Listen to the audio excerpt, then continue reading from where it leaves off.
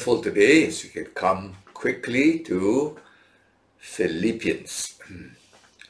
Now, Philippians is one of the 4 prison epistles which Paul wrote while he was in prison. This is one of the nicer epistles to read, in the sense like that it was not addressing problems among Christians in the church. It was not attacking false doctrines that had come into the church. And it's not so difficult also to understand this epistle, because it's not deep doctrine, but mostly relational. There's some doctrine, but mostly it's teaching us about our relationships with one another and our walk with the Lord, rather than hard to understand doctrine, right? Then, of course, the hardest to fully grasp is justification by faith alone. And then union with Christ. We are in Christ, in heavenly places. Wow, that was like Ephesians. Like, you still have to struggle to figure it out, and probably take forever to figure that out. Now, this book, this epistle, is written to the Christians in Philippi. Now, Philippi was a very large city on a very major trade route into Europe, right? Philippi is on European soil, okay? And so it was a strategic foothold. The first church, as far as we know, on European soil was in Philippi. And Paul was sent by God to this strategic city because it would then be his foothold to enter into Europe. Now, it was named after the father of Alexander the Great, Philip. So Philippi was such a major city that it was made a Roman colony. In simple words, anything happened in Philippi, those who were far away from Rome, this is Greece, right, was considered as if it was in Rome, right? And because it was so Roman in character, many retired Roman soldiers decided to live there. And because they were loyal to the empire, they were, of course, always anti-Christian, because for them, Caesar is God to the Romans. But comes this simple faith which says, no, Christ is God. So in this place, the church had to undergo a lot of persecution, and thankfully it became, instead of a weak church, a very strong church with very few problems, and also very much a part of the mission endeavor by being with Paul in his mission effort. All right, how did this church start? If you have time, read the book of Acts, reread it, chapter 16. And you will see that Paul was moving across Turkey, what was called Asia Minor in the old days, and he was going further and further west, sort of headed towards Europe. And of course, he had no plan to go into Europe. There was a kind of water between Asia Minor, Turkey, and Europe, Eastern Europe. And he had no plan to go. He, in fact, planned to go to another place called Bithynia. But the Holy Spirit stopped him from going to Bithynia and then led him further and further west. And then he stands at this place and he gets a vision of someone from Macedonia, obviously dressed like a Macedonian, is a vision, and saying, come over and help us. So Paul goes over into Macedonia, Greece, and then comes to the city of Philippi. Now, Paul's typical tactic is always to go to the synagogue to start. That's where you have some potential men of peace. But there was no synagogue in the city of Philippi, very Roman city. And so he decided to go to a certain place where he expected to see a prayer meeting on the Sabbath day. Jews would go on the Sabbath when there's no synagogue. They go to some place to celebrate their Sabbath.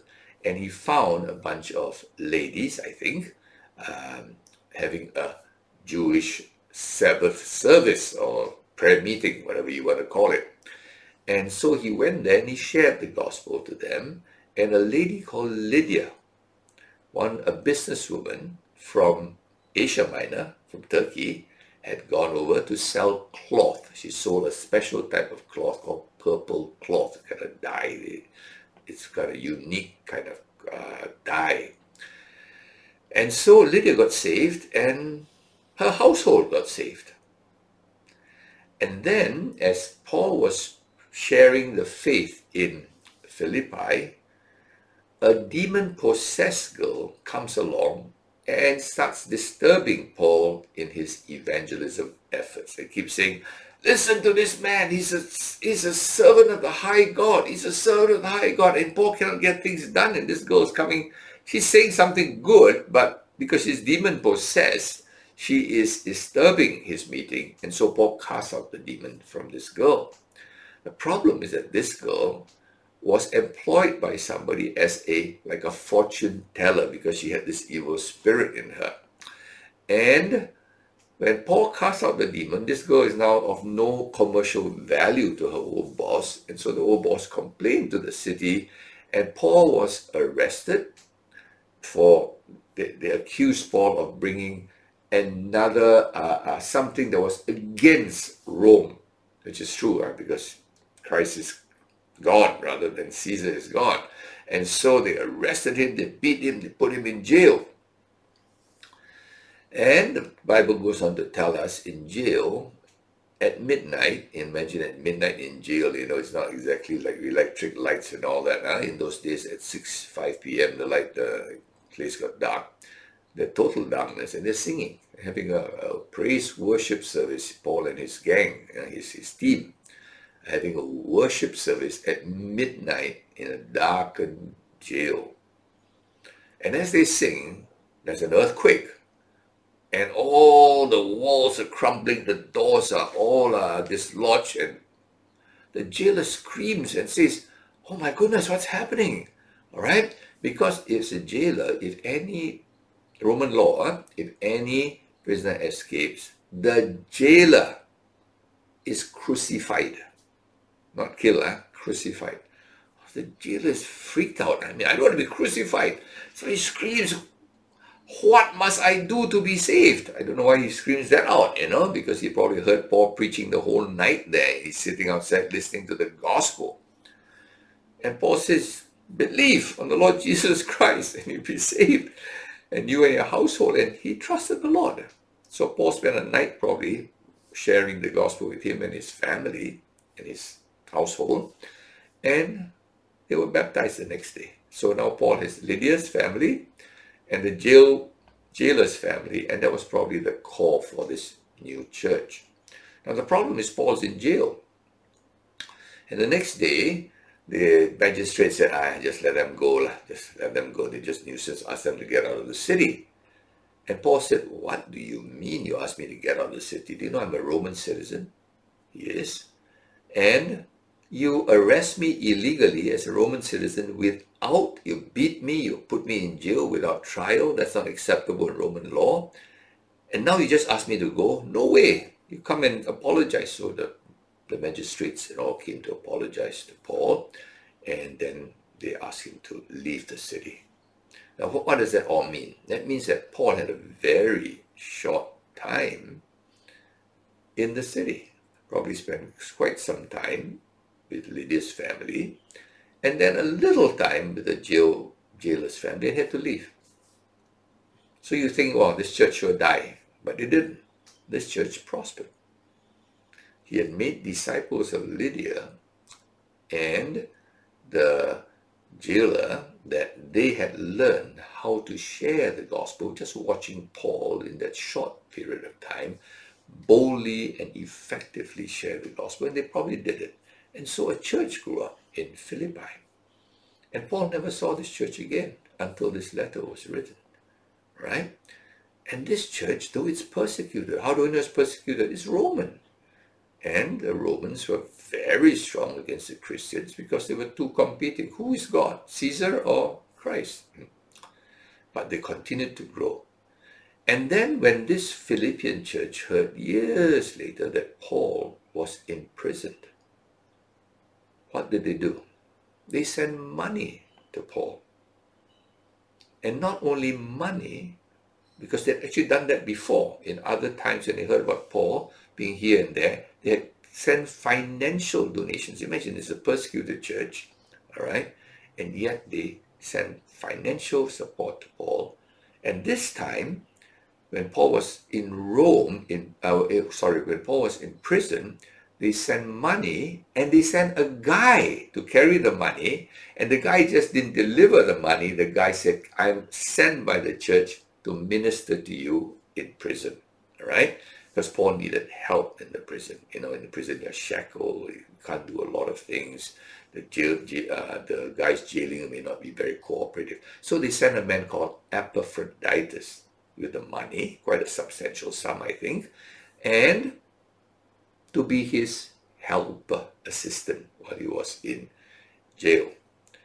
Now the problem was Epaphroditus got sick when he was taking care of Paul, and he was so sick he nearly died. And then rumors went back to the Philippian church that Epaphroditus is going to die. So Paul said, no, Epaphroditus, when you get well, I want to make sure you go back and tell the people you're okay, right? Because he didn't want them to worry about Epaphroditus. Epaphroditus got well in jail by God's grace, not because of Paul's healing. Paul couldn't heal Christians. That's a funny part. It's funny part. Paul healed a lot of people in the process of evangelizing the lost. But Paul couldn't help Timothy. He told Timothy, you help the stomach by drinking wine. I don't know how to fix it. There's another guy called Trophimus. Another one who's associates he couldn't heal. Epaphroditus he couldn't heal. He said, you nearly died, Epaphroditus, right? So this idea, all right, that Paul could heal any. God used healing usually as a mark for the unbelievers to help them see who God is, right? So anyway, when Epaphroditus got well, Paul wrote this letter, the one you're going to read now, to the Philippian church, right? Thanking them for Epaphroditus and for the support. So this letter was not written in response to problems in the church, but it's basically a thanksgiving letter, right? And a letter with some useful words of encouragement to them, all right? So I hope you see the background of this letter. So it's a very different kind of letter. Let's quickly go in and see, since it's only 4 chapters, we can go through some verses. I like this, and I'm basically a verse-by-verse guy. All right, Philippians chapter 1, verse 5. Because of your partnership in the gospel from the first day until now. I want you to underline the word partnership. Now, if you are a King James user, you'll see the word fellowship. The word fellowship is used more than the word partnership. But the word fellowship has much less correct meaning than partnership. Okay? So, because in the church today, we always ladies' fellowship, men's fellowship, this fellowship, let's have fellowship, we use the word very loosely. Basically, we mean let's spend a bit of time together. Now, the word fellowship or partnership in the Greek is koinonia. Now, koinonia basically means partnership, and what also it means is very close partnership. That if one partner suffers, the other suffers. That's basically what it means. All right? What our fellowship in church is, it's just chit-chat time, and then you go your way, I go my way. If you have a problem, basically it's your problem. You can tell me about it, but basically it's your problem. Right? In koinonia, no, your problem's my problem. Basically, it's like the body. That's why the church is often called the body. Ecclesia is called the body. one part suffers, one part is hurt, the other part suffers. You cannot have it dislodged. It's not separated. All right? Okay, your little toe suffers, your whole body suffers with it. Your one little tooth suffers, your whole body suffers with it. All right? So, partnership. When we say fellowship, let's have fellowship. No. God doesn't want us to just have a fellowship. Unsaved people have a lot of fellowship. In fact, they have more fellowship than us. They can have a bottle of beer and talk the whole night, right? But we want, in the church, it should be partnership. We are a body, caring for one another. One goes down, the other helps, right? Support one another, suffers along, rejoices along, okay? So I hope you see that word there. Then in chapter 1 and verse 8, verse 8, for God is my witness, how I yearn for you all with the affections of Christ Jesus. Yearn with the affections. And if King James uses bowels, like inside is moved, right? Like, I long to see you. I'm dying to see you. That's the words we use in English, all right? Paul has that kind of affection for the Philippian believers because we are all one body. Again, this is very strange in our Christian life, so to speak, or church life. Fellowship is chit-chat. Love means I don't hate you, we don't have quarrels, we're okay, right? No, that's all quite different. And then Paul goes on to talk about his imprisonment because they are, of course, concerned about Paul in prison. And Paul tells us in chapter 1, don't worry about my imprisonment, okay? It's turned out well. The fact I'm in prison is that I have a captive audience. They thought they captured me. I'm stuck with them. But actually, the poor guards are stuck with me. Every 8 hours, I think they change shift. And the guards are literally there with Paul 8 hours a day. And so Paul the guard cannot go out. Paul cannot go out. It's like the lockdown during COVID. And Paul is sharing with them. And he says the whole imperial guard knows about Christ and more others to know. In other words, Paul now had a captive audience in Caesar's palace. Right? That's quite amazing. I mean, in the Roman palace. Okay. Then he goes on to say, you all worry about me dying, right? I mean, because I could be executed. That's quite a fact, right? But for me, in chapter 1, verse 21, Paul says, to die is gain. For me, to live is Christ, and to die is gain. Now, this is something quite amazing. And this should be a Christian truth, right? When we live, what's our purpose? Glorify Christ. Live is Christ. As long as I'm alive, I have one goal, to lift up Christ. Well, for me to die is gain. Labor is gone, with my Lord forever, right? So, for Paul, he was actually eager to die, but willing to stay back and serve. Now, some very good Christians will say, I'm willing to die. This is very different from Paul. Willing to die. Paul did say, I'm willing to die. I'm eager to die. Because I'll be with the Lord. But I'm willing to stay. For most Christians, it's, well, I'm willing to die, but actually I'm eager to stay. So for them, death is a sacrifice for the Lord. For Paul, it's the other way around. To be alive is a sacrifice. Because that keeps me away from the Lord. Can you see the orientation of Paul? And that should be our orientation. After all, heaven is so much better. Being with the Lord is so much better than being with sinful men, right?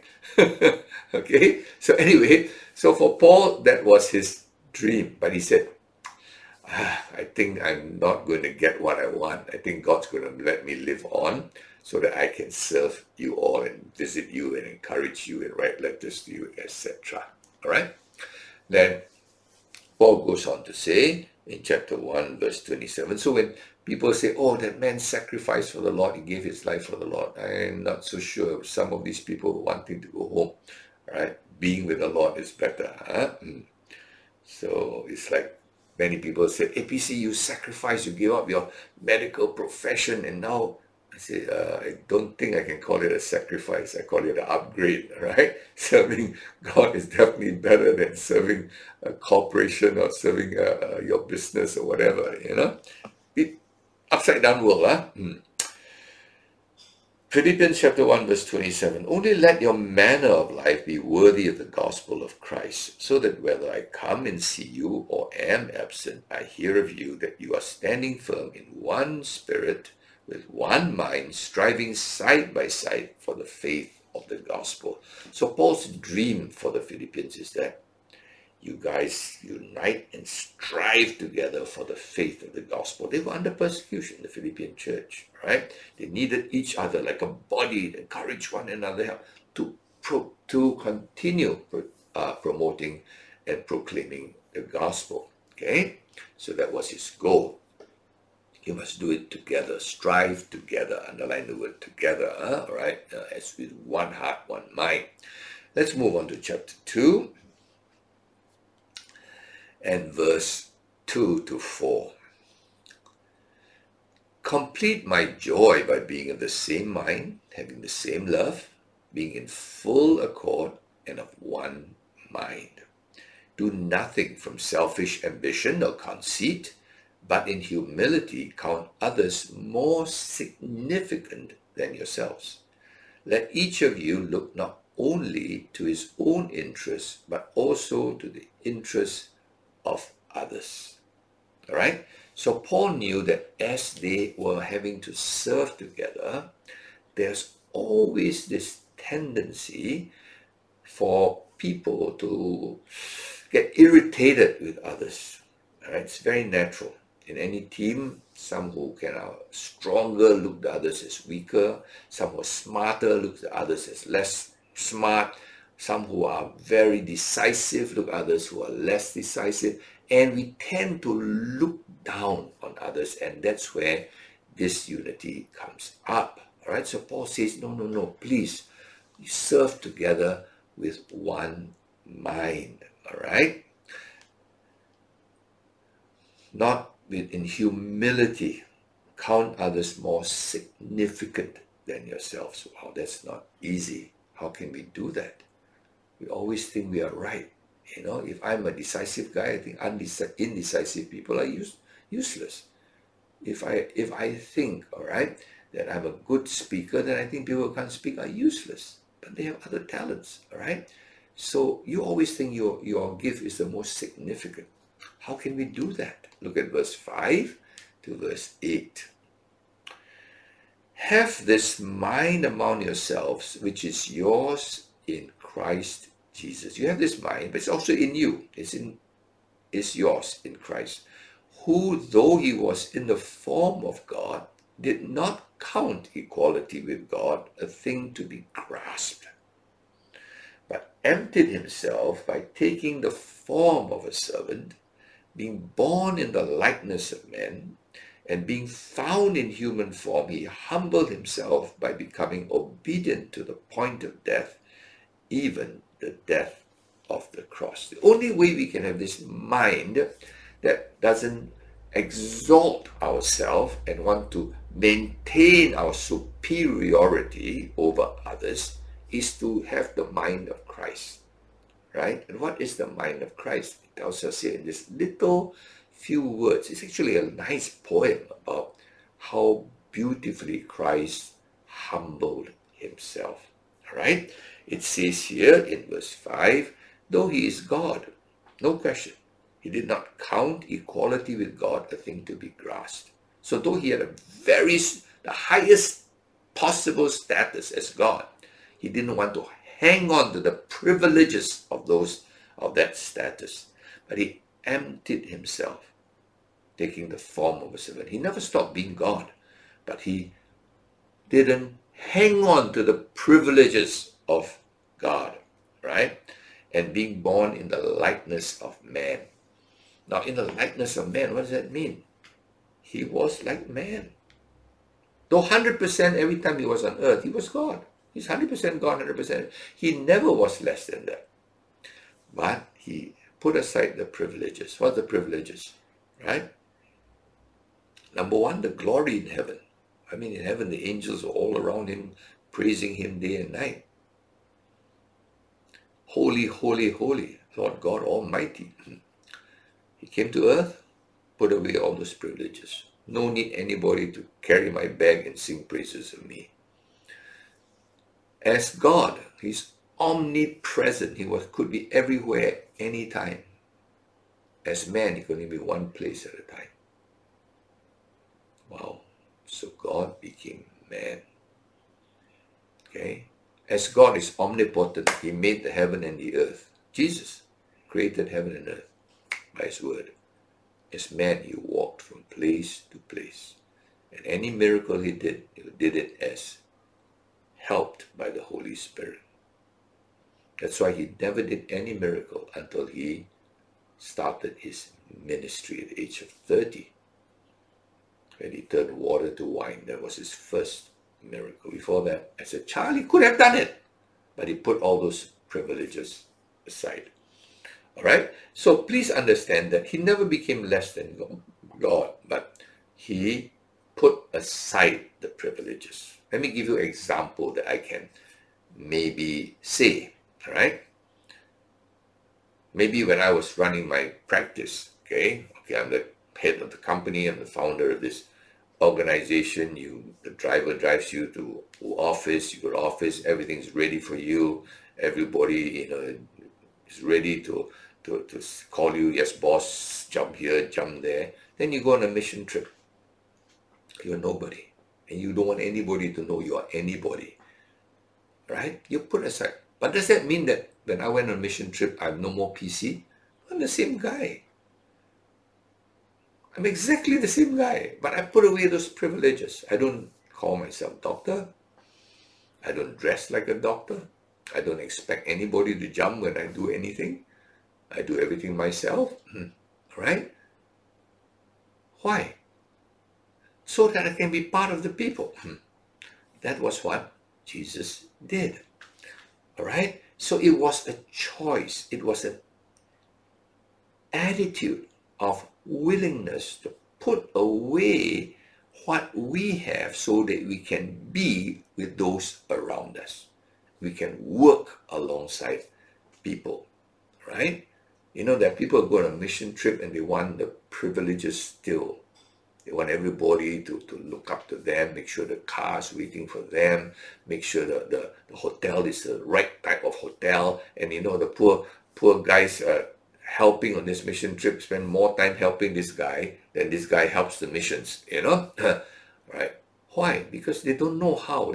They still want those privileges. Jesus, when he came to this earth, came 100% man. Okay? This is amazing, all right? And up to today, let me tell you, for all eternity from 2,000 years ago, Jesus has put away those privileges so that he can be with us. Okay? That is the mind of Christ. So we see here, how can we have this mind of Christ? Well, I think I'm so much smarter. I know more of the Bible than those guys. Then the moment you think that way, you just think of Christ. How he could just be with the rest, blend in with the rest, almost totally blend in, that they had to pay 30 pieces of silver to identify him. All right? Then we go on to see in chapter 2, verse 12, very often misunderstood verse. Therefore, my beloved, as you have always obeyed, so now, not only as in my presence, but much more in my absence, work out your own salvation with fear and trembling. Many people read it as work for your salvation. Work out your salvation is different from work for your salvation. Right? Salvation was worked for by Christ. He did it for us. But when we got it, now we have to work out my salvation. Let me give you an example, okay? Sometimes I'm very privileged to have a good mentor. okay, let's just say a medical mentor, right? He just, out of his sheer generosity, comes to help me. You know, when I started my business, there was a man, okay, a business consultant, an American man, out of his sheer generosity, helped me to start my medical practice. Okay? He never expected a thing from me. I never even expected him to help me, but he just helped me get my basic business principles. Now, did I work for their skills? No, I didn't. He worked it into me. He kept talking to me, teaching me, but it was my responsibility now that he had blessed me with so much business. I had to work it out. I hope you understand what it is. So we are not working for salvation. We work out what we have got in freely. Right? Now, in some Bibles, it's poorly translated. The Bahasa Indonesia Bible, it almost seems you have to work for your salvation, which is really the opposite. Right? Now, how do you work out your salvation? All right. It is one of the ways you work it out is do, verse 14, do all things.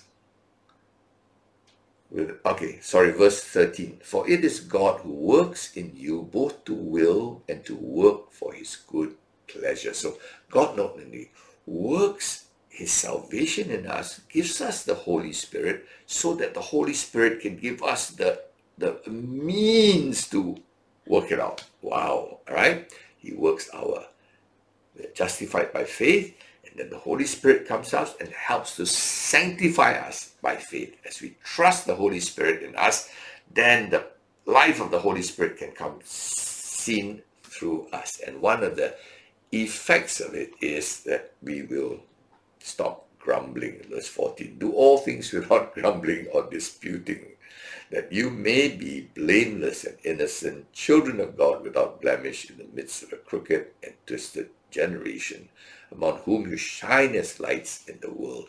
One of the ways that people know we are believers is God works in us, right? A new kind of lifestyle that doesn't have much grumbling and disputings. What are grumblings and disputings? Always grumbling about others and petty quarreling with others. That's a mark of our old nature. Why do we grumble? Because we think we deserve better. The service is no good. Why are they so slow? In other words, you got to serve me, guys. Right? Disputing is like, why are they so stupid? My way is right. But after we have Christ in us, the Holy Spirit, and we work it out. We work out the life of Christ, right? That we don't expect privileges. We're willing to put it aside. And we want to humble ourselves, right? And don't think we have the smartest guys in the room, right? Okay, and then at the end of chapter 2, it gives two examples of such wonderful people who just served and served. One was Timothy, and then the other was this man, Epaphroditus. Both of them were beautiful examples of people who just gave their lives humbly, serving quietly. Right? Timothy was one, and Epaphroditus the other. Then we go to chapter 3.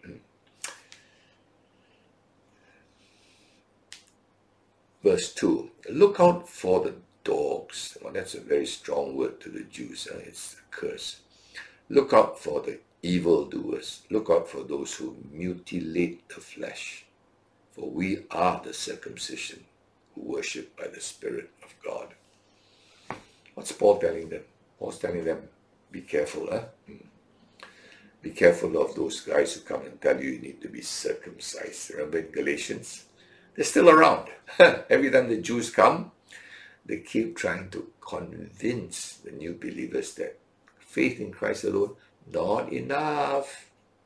You need other conditions. If you want to be truly a believer, you need the full gospel. All right? And the full gospel, they add new rules.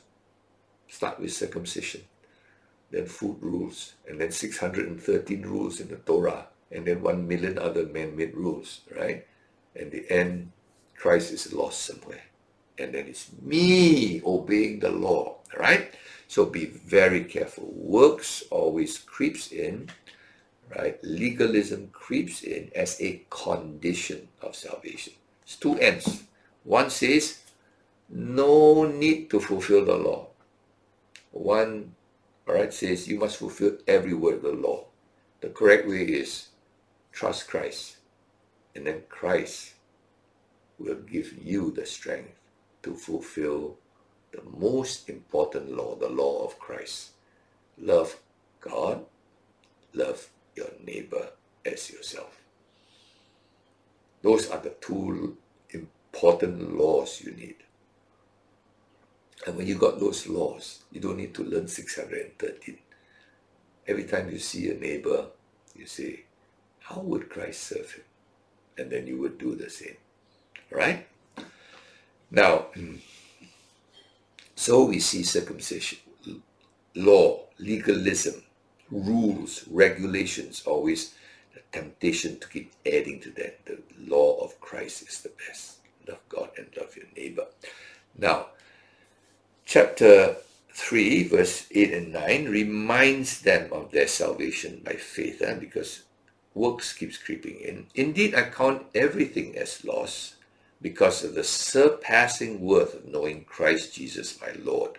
For his sake I've suffered the loss of all things, count them as rubbish, in order that I may gain Christ and be found in him, not having a righteousness of my own that comes from the law, but that which comes through faith in Christ, the righteousness from God that depends on faith. Paul is preaching again justification by faith, not by works of the law, right?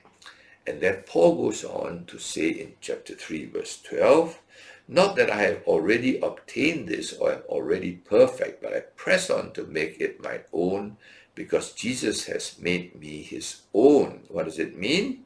Let's go to verse 17. Brothers, join in imitating me. Keep your eyes on those who walk according to the example you have in us. So what's Christianity all about again? The walk. The walk. Walk like me, Paul says. I try to walk like Christ. Try to walk like Christ, all right? Not just know him intellectually. Know him experientially every day in your life as you walk like him. You say, what do you walk like him? What do you mean walk like him again? You talk like that? What? Make yourself, empty yourself of all your arrogance, pride, and self. You want people to look up to you, see you as clever, smart, different, exceptional. Stop that. Just humble yourself like Christ. Make yourself, all right, humble like Christ. And become like man. The God who became man, quietly serving men as a man, ordinary man, not the big boss throwing commandments. No. Just that. Try to walk like that, Paul says. Okay? One reason why Paul was always persecuted, because they looked down on him. He doesn't look like the scholar, he doesn't look like the leader type. He's so ordinary. That's exactly what they said of Jesus. Can he be the Messiah? Right? And in all this, we are looking at the character of God. He's everywhere, and yet we don't know. He's serving everyday us, and we don't know. He's serving us humbly. We always think God serves us when there's a miracle. No. Day in, day out. The humble God serving us humbly. Right? So try to walk like Jesus walked among men, not on top of men. How do you know the fakos, right? Chapter 3, verse 18 and 19. For many of whom I have often told you, and now tell you even with tears, walk as enemies of the cross. So who are the enemies of the cross? How do you know? They're going to have a label? No, no, no, no. Their end is destruction, their God is their belly, and they glory in their shame with minds set on earthly things. How do you know these fakes, these enemies of the cross? Very strong word. Very simple. Right? Their God is their belly. They do all things to satisfy their appetites. And their mind is on earthly things. What are earthly things, tell me? Status, reputation, possessions, privileges, comforts, all these things. How do you know a man is serving God? People ask me, do you think this guy is serving God? I said, no, I don't think so. I said, how do you know? Why you read people's, how do you know his heart? Maybe he doesn't serve God. I say, well, if he minds earthly things, he wants a fancy car, fancy clothes, fancy hairstyle, fancy penthouse, fancy whatever, right? That's what earthly people want. They mind those things. If his mind is always on those things, always, every time you see him, he's got a new style, a new, then you know. He's concerned about those things. He's an enemy of the cross. Oh, you're so harsh. Please lah, read the Bible, okay? It's not me judging. That's what God said. How do you know? All right? We go on to see chapter 4. Thank God for the Bible. We don't need, the Bible has to be our guide. Chapter 4, we see a little problem. Verse 2, I entreat Euodia and I entreat Syntyche to agree in the Lord. He begs them, entreat, I plead with you both, please, just agree. So there were two ladies there who obviously had some differences. One thought she was right, and the other said, I am right, and the other one said, I am right. And they both made a lot of difficulty for the church. Now, this is very common. I mean, these are not major problems, but they can lead to major problems. You get a false teacher coming in, everybody can kick out the false teacher. What do you do with two very faithful women who serve God? And they are faithful women, you read on in this passage, very faithful, but they're always quibbling with one another, right? So what do? That's exactly why Paul wrote this letter.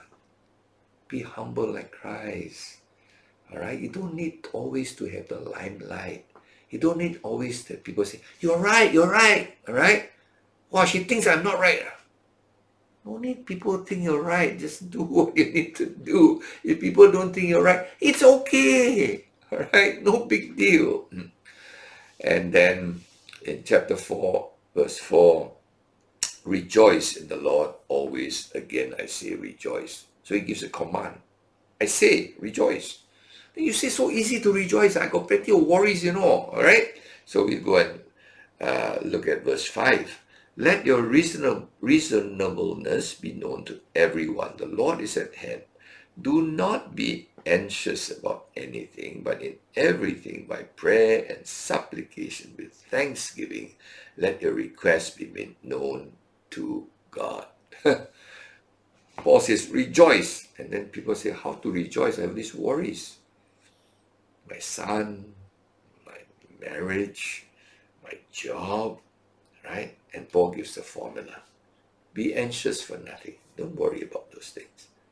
How? How not to worry? Don't worry, just like that. Wipe it out. No, Paul gives a formula.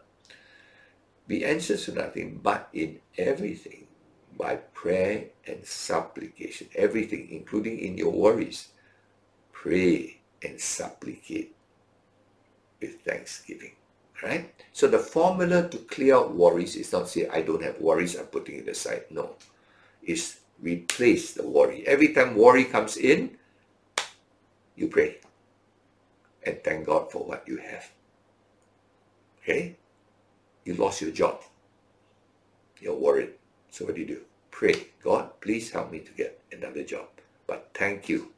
At the Thanksgiving, I still got food in the fridge. I still got clothes on my back. I still got a roof over my head. I still got health. Thank you, God. You know, the moment you have a worry, pray your prayer request, and then thank God. That's your cure for worry, right? Then the worry comes back 1 minute later, repeat. Comes back 3 minutes later, repeat. That's the only way to cure worry. Then you will be rejoicing because you now have a thanksgiving attached. Now let's go on. This is very important because it's very practical. Many people worry all the time and they don't know what to do. They're kids, there are so many problems in life. 4 verse 8 and 9. Finally, brethren, whatever is true, whatever is honorable, whatever is just, whatever is pure, whatever is lovely, whatever is commendable, if there's any excellence, if there's anything worthy of praise, think about these things. Right? So, what do? You replace every worry with a prayer, and then you learn to focus on things to praise. Look at the sky. Wow, beautiful sky. Praise God for it. Heard a bird singing. Wow, nice song, free song. Praise God for it. What all these beautiful things around us? Think on those things.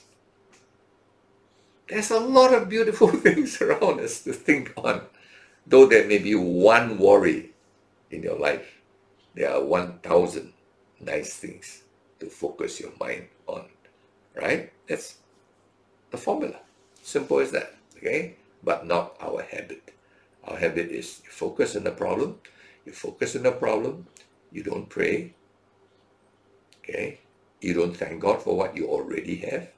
You don't praise God for the million wonderful things around you that you could focus on. But you have to focus on your worry. I don't know why. All right, chapter 4, verse 11. Not that I'm speaking of being in need, for I have learned in whatever situation I am to be content. Paul is thanking them for the gift he gave. And he says, actually, I'm so thankful to you guys for giving it, but actually I don't need it because I've learned to live very simply. Whether I have a lot, I'm thankful for what I have. When I have little, I'm also content with the little I have.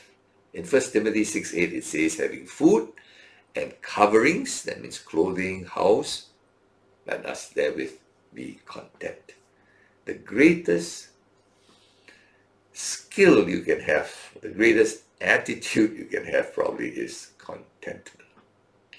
Right? A contented person is always happy. Always. You can't take it away from him. He's contented.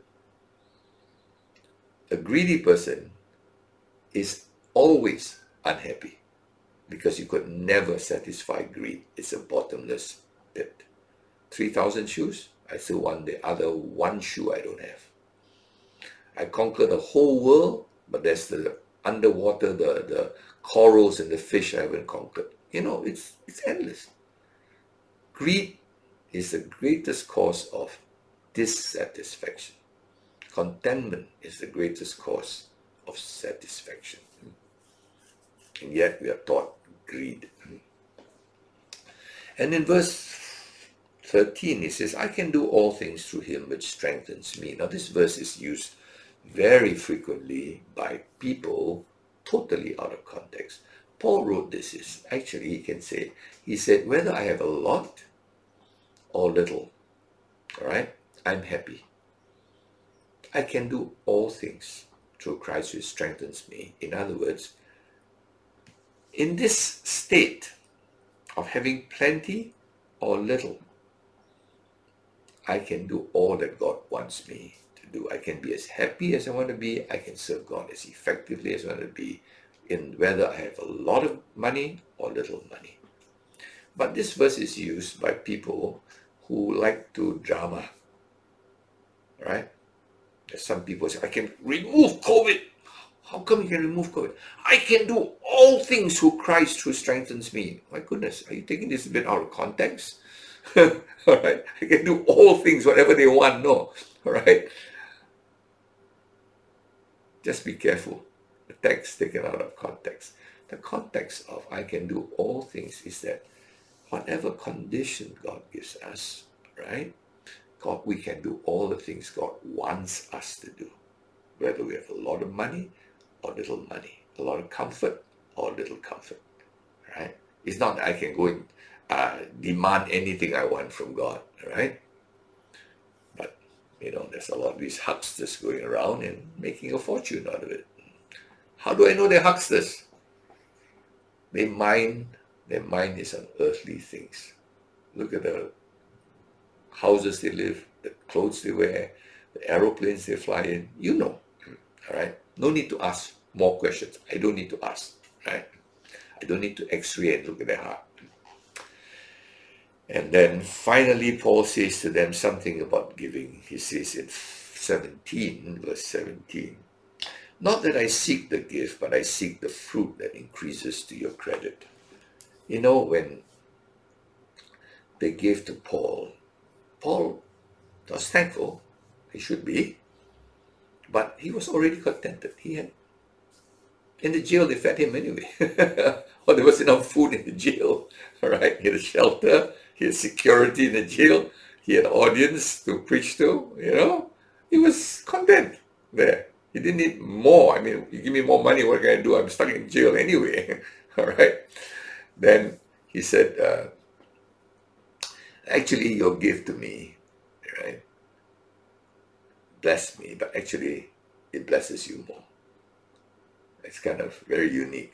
When you give to the poor, the one who is blessed is not the poor, Get it right in God's economy. The one who blesses you. The poor satisfies his belly for a few minutes. You have the eternal reward. So what did we learn in Philippians? I've learned the mind of Christ. Lowly, quietly, serving. That's the God I have. He serves me every day in the littlest things. And I don't even know He's serving me. What an amazing God. Not just the agape love of God, the humble, silent, ever serving God, who I often don't recognize. And the Philippians has taught me about this God, and hopefully I can be a little more like this God, this Jesus Christ, whom I serve. God bless you.